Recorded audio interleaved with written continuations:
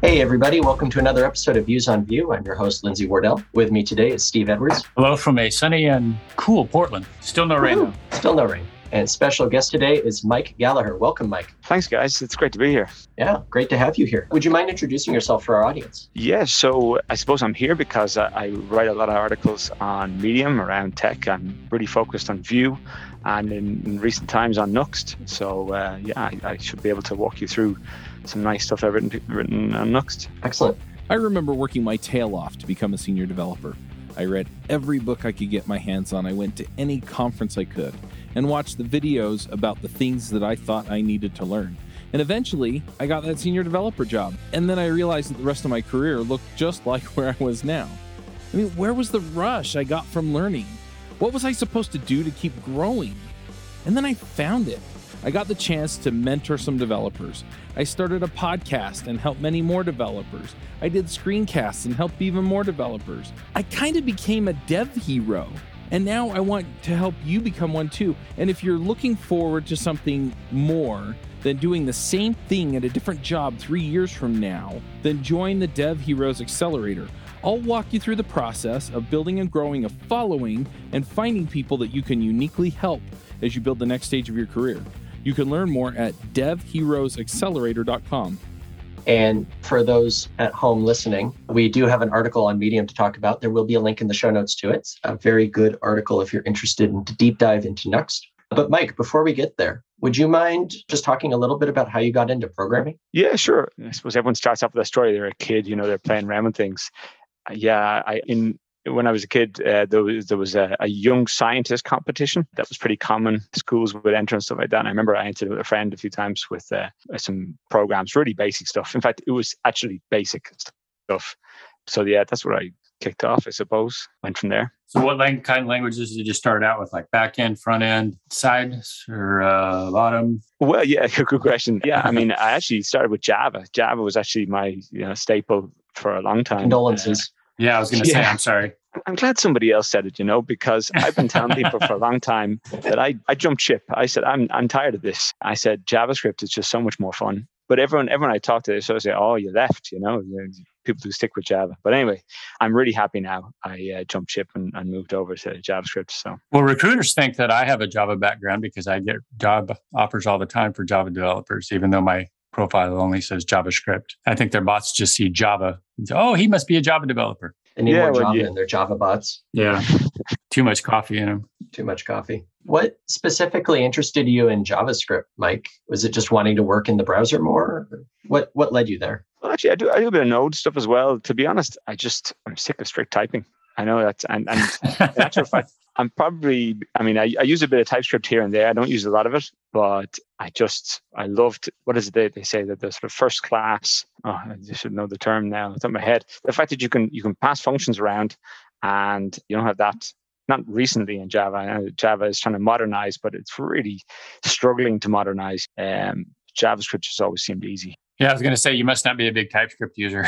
No. I mean, I use it a bit, but I suppose I use it in particular places. I suppose a lot of loosely typed languages let you be flexible when you want to be. And then when it's of value to sort of type something up, you can do it. So I think that's good. So not to go down a rabbit hole then, I mean, if you talk to people that come from loosely typed languages, the whole benefit to using something like TypeScript is that it does make you type things and that it helps you avoid compile errors and stuff later down the road because, for instance, you're not passing in a string where an array is required or something like that. So you think that it's possible to be too tightly typed? Well, I suppose I love having a type as an interface to sort of give to another developer, right? So you can say, this is what we're working to. And I think that's the time it's most useful. I don't know if it's as necessary to sort of catch some of the smaller type errors that you come across. I definitely like interfaces, but when they're useful, when there's cross services and things like that. Yeah, I have a passion, let's say, for typing and strongly type in the front end. My favorite programming language is Elm, so I go all in on the types. But I also see the value of having a dynamic language where you can just write code and it just works and you don't have to think about it too much. So I can understand that.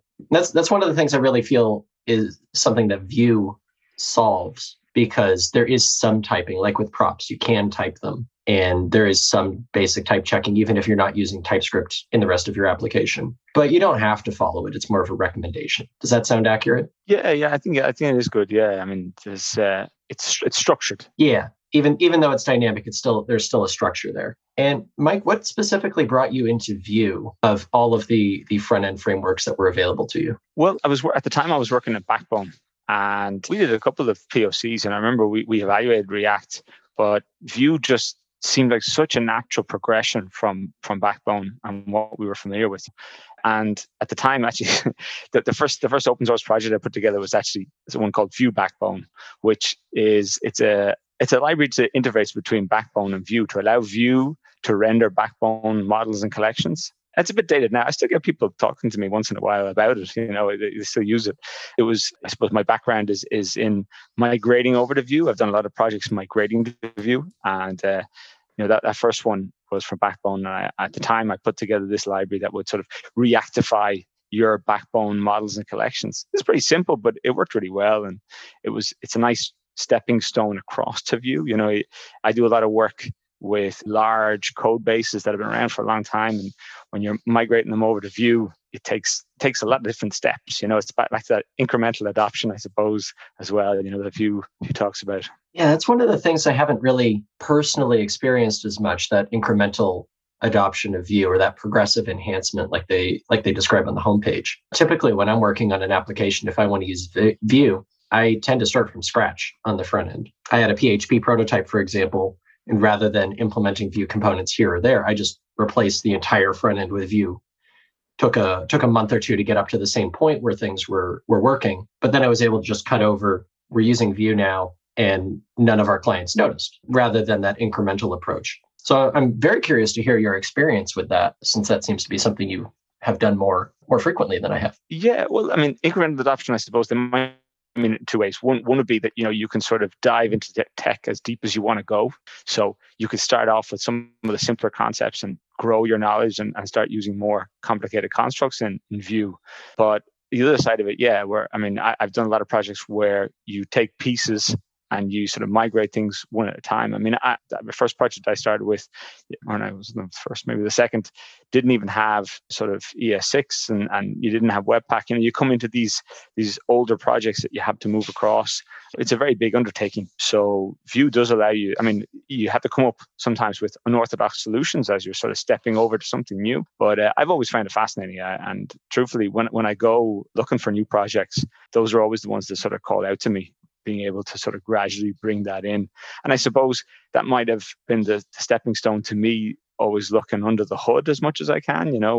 This article that we're talking about today, it's about looking under the hood, peeling back the layers of the onion. And so I suppose when you have to come up with those sort of hybrid solutions, you got to know how all the nuts and bolts work. Yeah, that makes a lot of sense. And I'll just borrow that segue and we can dive into the article. So what you were writing about was how Nuxt works from top to bottom, some of the different problems you ran into and solutions. Would you mind just explaining briefly what the article was covering and what problem you were trying to tackle? Yes. So it's a problem I came across a few times and a few people have asked it. And, in hindsight, having gone the journey I went, it sort of seemed fairly obvious now.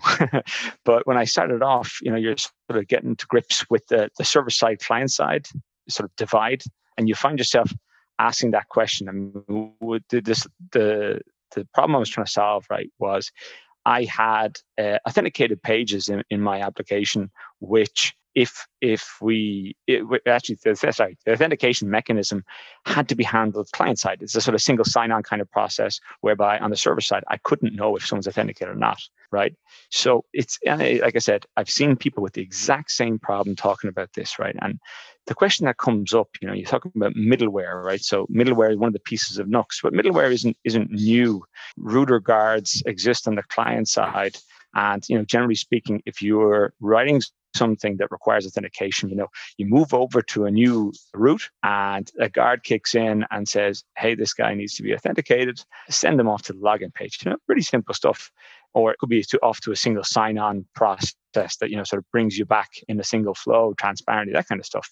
The authentication mechanism I'm dealing with is with JWTs. So there's a lot of information embedded in JWT and stuff like that.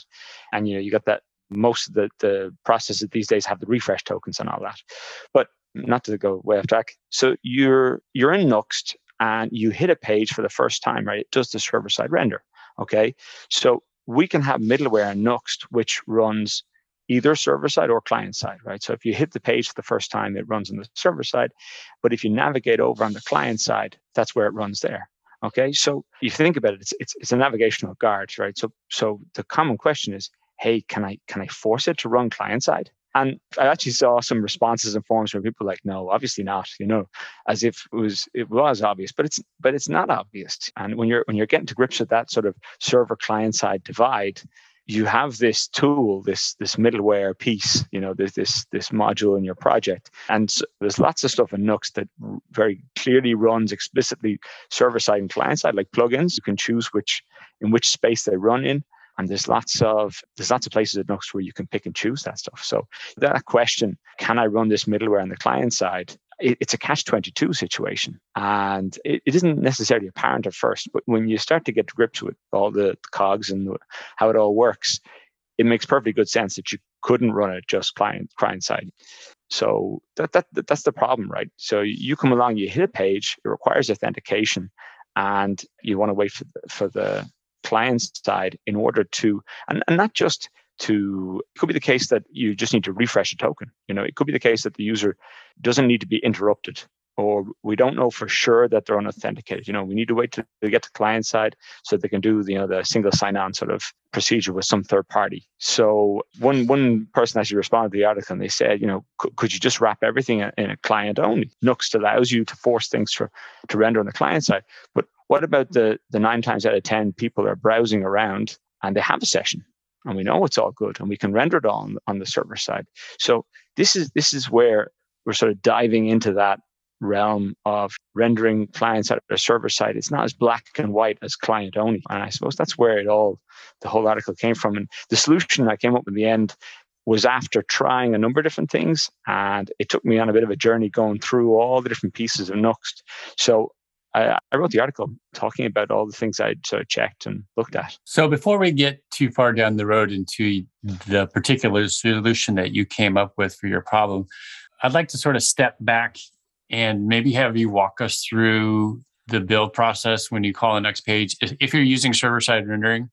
So just for clarification, Nuxt can also be used to create a statically generated site where you run a build process and it generates your static HTML and you deploy that to Netlify or Amazon or wherever you want to. The pages are already pre-built, as compared to running 2 parts where you have a server-side code and then you have client-side code as well. And I think if there's anybody like me, that's probably far and away the most confusing aspect of how those 2 pieces play together. And so the the image that you have at the top of your blog post is sort of interesting, that it uses a picture of the Earth, a cutaway of the Earth showing the core and then the different layers building out to the top side. So do you think you could walk through like the beginning of the build process that you said you studied and how it all works, and how in particular interest to me is how the server-side rendered code is passed to the templates on the front end, whether it's part of async data or what other mechanism. Because if I understand correctly, you can have rendered data passed to a template and then just tweak it from there versus just filling in your template from code on the front side itself. Yeah, sure. So, I mean, yeah, you're right. Obviously, there's this statically generated, there's a few different modes that Nuxt runs in. Obviously, Nuxt itself is more than just the server-side rendering part. It's a framework with a lot of different sort of convention over configuration pieces to it, right?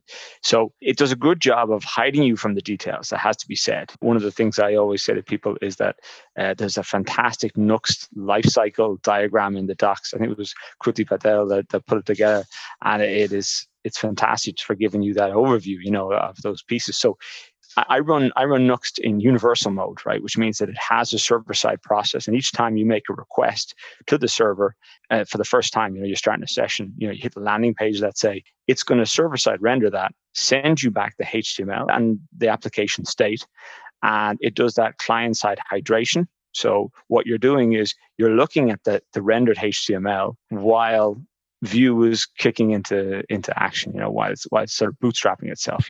So, and the benefit of this, I work for an e-commerce company called HIP, and by the way, we're hiring, so reach out to me on LinkedIn and we can talk. Yes, so it's an e-commerce company, right? And one of the things that's very important is SEO, and also obviously speed. When people are browsing around, they tend to open a lot of new windows when they're sort of browsing for products. So the server-side rendering aspect is a no-brainer for us. And what happens is if you hit the landing page, it'll do the render on the server-side process. And it's all, obviously, it's server-side rendering, so it's isomorphic code. And the isomorphic code is part of the interesting part of the Nuxt and all the server-side rendering movement.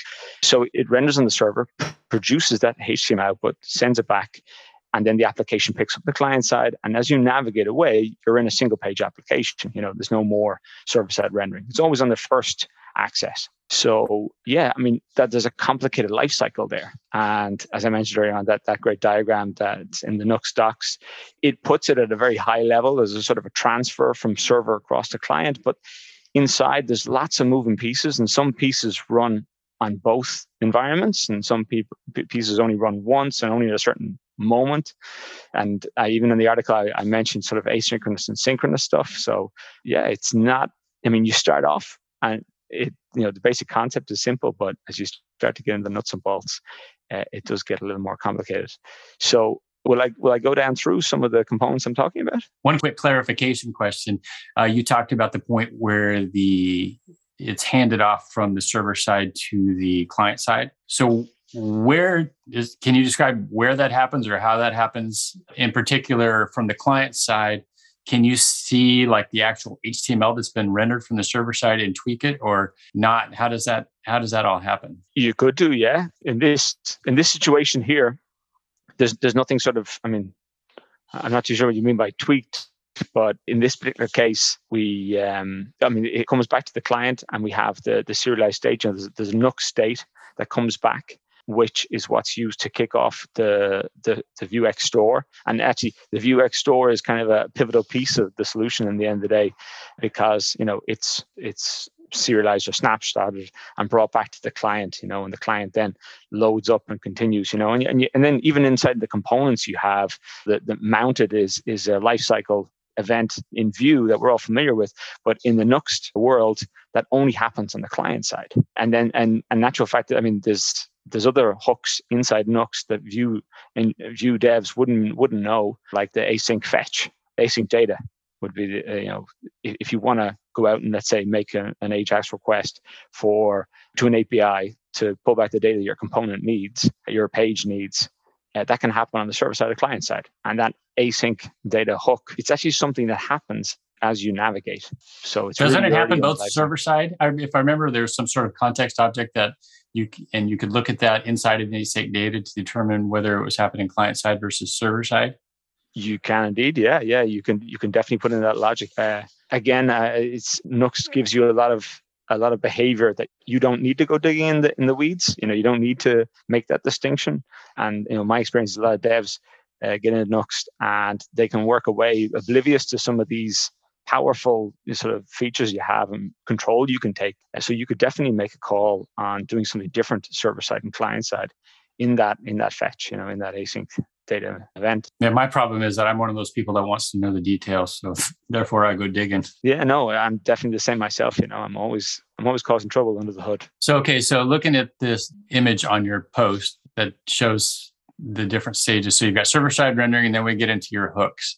So yeah, I know, probably speaking strictly from a Vue standpoint, I know mounted and oh my gosh, I can't remember the other one. What's the other one that's right after mounted? There's created, mounted. Created, thank you. Before update. Right. I think created and mounted are a lot of ones that are commonly used. to do something that you need to do right at the beginning of the mounting process to create some data for your component or add something, insert something in there or tweak something or do whatever. So are those hooks different in a Nuxt and where they're implemented in the process different in Nuxt versus just straight Vue? Yeah, I mean, the hooks that I was talking about here are actually sort of hooks that you'd often use in modules. So hooks is one of those words that gets too many uses. Yes. I yes. mean, I thought you were going to go talking about the sort of hooks in the context of Vue 3 as well as a whole other area. But in this case, Nuxt, generally speaking, lifecycle hooks. Let's clarify and say lifecycle hooks. I mean, in Nuxt, when you're building modules, I mean, the scope of what you can do in modules is phenomenal. You can really tap into it, and you can add in those build hooks, Nuxt hooks. I saw that the Nuxt Nation conference is coming up soon, and I saw there's there's a session on doing the modules in Nuxt. And there's so much power you have there in the build process, generating code. So yeah, those hooks I'm talking about there would be inside the build process. And in actual fact, on my journey going through this particular problem, the hooks didn't really give me anything that I couldn't do with something else. I've written a few modules in Nuxt and done a bit of work on and sort of, I suppose, toyed with it as much as anything else. I don't have so many sort of production use cases for it, but I've definitely done a good bit of toying with it. But my main focus ended up on Nuxt middleware itself, right, which is this sort of magic component which runs on the server side and also on the client side. And the plugins are similar as well, right? So plugins, just to clarify for anyone who doesn't know Nuxt very well, in Vue, you have your main JS is pretty common or whatever. You have a bootstrapping module that kicks you off and starts your Vue process, your Vue instance. But Nuxt doesn't work that way. Again, it's one of these things that, this is back to convention over configuration. Nuxt has these pages, it generates the routing. Well, Nuxt also generates the bootstrapping of its application, right? So you don't actually have an easy way to add something in when you're starting off the process, okay? And again, all this abstraction is for a purpose, because it does all the server-side, client-side divide for you. It handles everything for you. And if you don't know what you're doing, it just does it for you. So plugins are the nice way inside Nuxt that you can sort of bootstrap something into the app. And you can choose with plugins if they run both on the server side and the client side or just on one of them. So yeah, I mean, that was one of my main areas of focus. I was looking at this and well, we hit the page for the first time. Maybe the plugins gives us something that we can use to lock or to pause or do something to handle this client side sort of barrier you want to put on this page. Okay. So again, I'm back to this use case. I'm trying to hit an authenticated page. I can only verify it really on the client side. I don't want to always block it. I don't want to always run the client side. I want to be able to render it server side if I know I have everything I need. So I mean, I looked at plugins. One of the things that I called out in the article is that you can actually run plugins asynchronously, right? So that it doesn't actually block. And I did a bit of testing on the client side to see how an asynchronous plugin behaved. And yeah, I could do an asynchronous plugin. I mean, the reason why I wanted to be asynchronous is I could go off and make a call to another service and sort of check this authentication situation. But the whole time that it's running, right, sure, you've essentially paused the client-side bootstrap, right, of your application.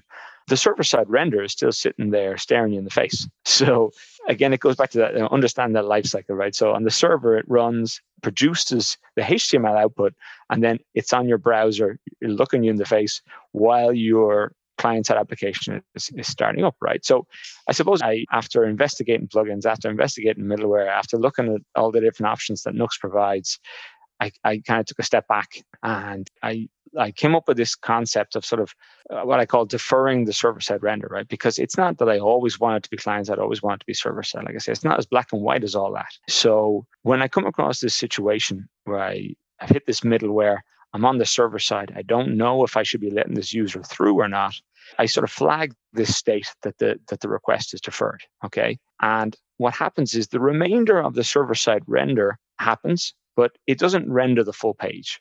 all it does is render a spinner, right? Which seems like a bit of a waste, but it's equivalent to doing a client-only render. If you think about before server-side rendering was an option, if you boot up a client-side application, the first thing you're looking at is a spinner while everything's loading.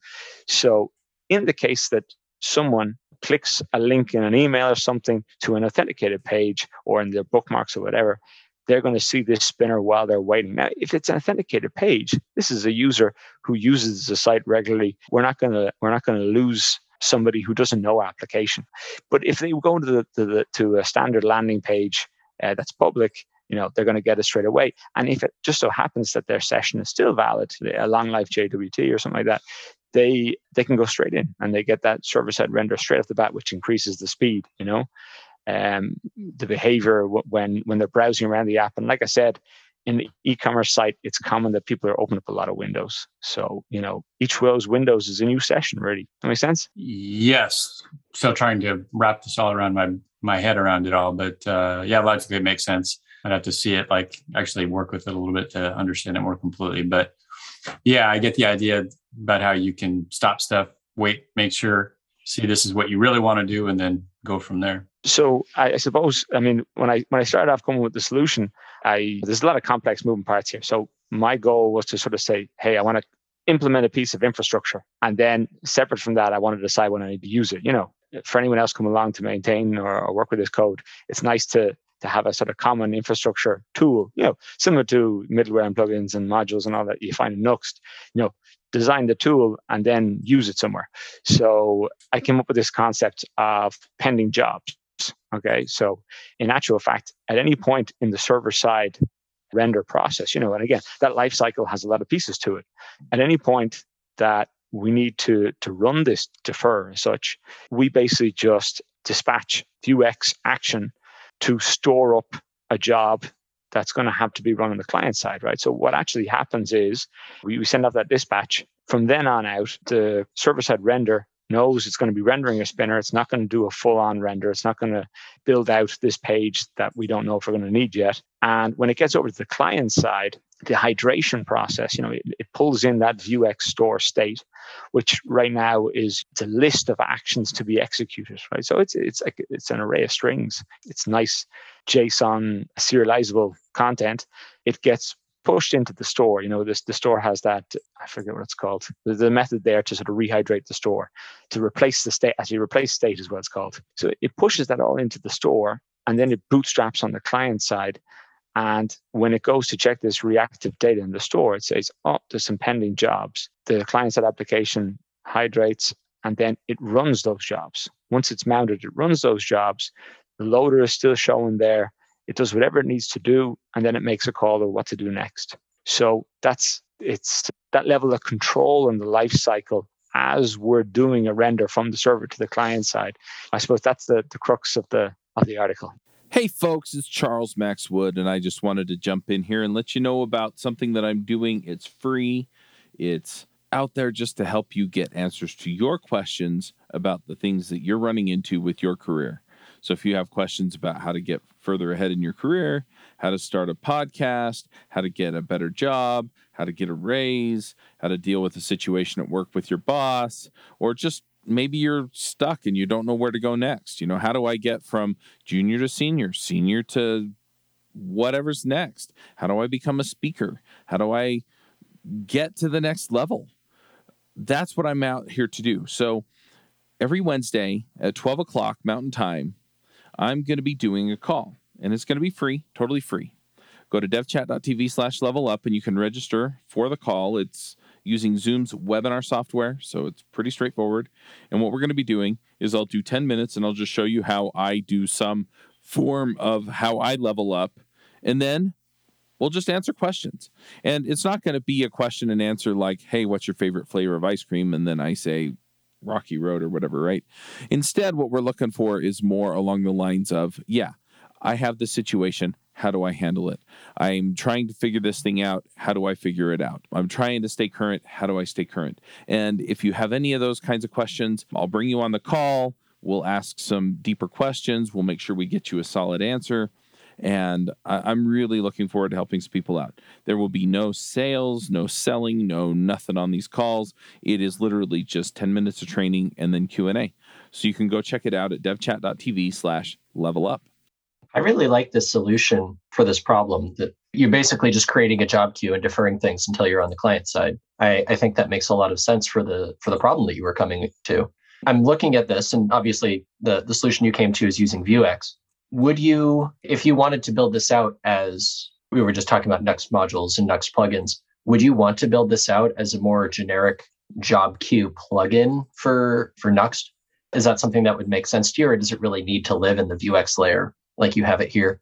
Yeah, I'm interested to know why you're asking, Lindsay. You know, I have a bit of a love-hate relationship with Vuex, and I find a lot of people are very much on one side or the other with it. Are you one of those people that would prefer a different solution, you know, Pinia or one of these, or even something simpler again? It's not so much that. It's, I look at this and this is really cool, but to implement this in a Nuxt application, it requires Vuex. And you'd have to basically either copy paste this or import it as a Vuex module somehow into your Vuex store. But either way, you're reliant on Vuex. And I'm just trying to think, is there a way with this logic, can this actually work in a plugin of some sort? Like kind of going back in your thought process, but still ending up with the same implementation at the end of the day. Yeah, I mean, absolutely. There's no reason it wouldn't work that way. I suppose my thought process for the Vuex module is that my experience is most devs know Vuex well. So you put something in a Vuex module and they can normally follow it. And again, this is there's new concepts here. So there's a lot of stuff to take in. If you can remove that learning curve, I think Vuex modules are easy to read. But there's nothing from a technical perspective, there's nothing to stop us using the Nuxt state. Nuxt provides that we can interact with on the server side. You know, there's nothing stopping us just adding something to the Nuxt state on the server side that the client side picks up on and uses in whatever way it wants. So yeah, to answer your question, there's no reason it couldn't be something completely separate. And as you say, it would make it easy to wrap it up maybe in a reusable way. You know, you could open source it and have it as an easy installable plugin, an easy installable module. Yeah. Well, anyone listening, if they want to try and build a job queue plugin for Nuxt, now's your opportunity. Well, I mean, no, this is really cool. For me, the article is about the path to find the solution. I suppose the solution is one thing by itself, right? But I said, I love diving through the layers, thinking about the flows and the scenarios, you know. So it is, and I love isomorphic code. The truth is, you know, it's really cool. Yeah, that's actually one of the things I love the most about these server-side frameworks like Nuxt, or if you're in React, Next.js, where your JavaScript is just running. It doesn't really matter where you are, whether it's on the server, whether it's on the client. Everything just works, ideally. And to really get that benefit, you do have to do this kind of deep dive and really understand what's going on and what you can and cannot do and when things run and all of that. Yeah, definitely. I think Nuxt is, like I said before, it's quite progressive and sort of progressive disclosure. You know what I mean? You get in, you play with it the first time, you don't really need to know how it all works, but gradually as time goes on, you're going to hit something at some point and say, why did you do it like that? You know, and what can I do to get around this? And you're going to go digging in the weeds, you know, and I think it does happen quite organically, quite naturally, you know what I mean? And I guess the docs are geared up for that sort of nice, even learning curve. They don't overload you up front. You know, I think Vue was good at that as well. A lot of times I've come across stuff and I said, that's not in the documentation. I think they did it intentionally. They didn't want to overload people all at once with every concept, you know. So that progressive disclosure, I think both Vue and Nuxt do that very well. Yeah, I feel like that's something part of the ethos of the Vue community is not overloading people with technical knowledge until they're ready for it. Yeah, and here I come along with this article, huh? No, and when people read this article, they're ready for it. That's the idea. Yes, you just blew that all to smithereens, Mike. Just blew it all. Well, cool. Thank you so much for going through all of this. Is there anything specific, like when you're writing an article like this and you're wanting to do a deep dive on a particular topic, even before you get to the article, what is your thought process on the next step? Like, how do you find that next thing to look at? In this case, with Nuxt, it was, obviously we're looking back with 2020 vision, but it was more obvious the different options you could look at because there is middleware, there is plugins, there is Vuex, there's all of these tools that Nuxt provides. But when you're needing to do a deep dive like this, whether it be Nuxt or any other tool, how do you think about the problem to reach that next step that you want to investigate, that one layer deeper? I'm always reading through the code. I have Vue and Nuxt code at hand at any moment. And this, you asked me before about the move from Java to JavaScript. That's one of the cool things about JavaScript. You just go digging in the code anytime you want. And, you have all those Java compiled libraries. You never get a look at any code. So, it's really, really amazing to be able to sort of just dive in at any point and say, how is this going to behave in this scenario, So I'm always diving in the code. Now, in fairness, in Nuxt's situation, it gives you that sort of menu of options as you go through the docs. You know what I mean? You can immediately scan through and sort of say, hey, what does that do? And maybe this will help. There's definitely a trail you can follow. But absolutely, I'm always digging in the code. And I'd say to anybody who wants to get into the weeds with Nuxt, have a look at it. The code's beautiful, by the way. And it's clear, it's easy to go through. So you can really get some extra perspective doing that. Have there been any surprises when you've been looking either at Nuxt or Vue or any of these tools that you use when you do a deep dive? Has there been any surprise that you've been very happy to discover? Oh, for sure. Yeah. I mean, I've done a lot of work in the past with reactivity in Vue, and I've definitely gone in the weeds on that. I wrote an article a while back about sort of tracing the reactivity as something happens, and it's funny, Vue 3 has come along and killed all my articles, because anything that I wanted to solve for Vue 2 has been solved in Vue 3 just out of the box, But I did an article about tracing reactivity in Vue 2 and sort of finding out what's causing something and why you have this sort of big reactivity chain that's occurring. And I actually wrote a little library as well that would allow you to sort of debug and find out what triggers this change that you didn't know where it was coming from. And the guys put sort of DevTool traceability in Vue 3. But that was me digging through the weeds again, and I suppose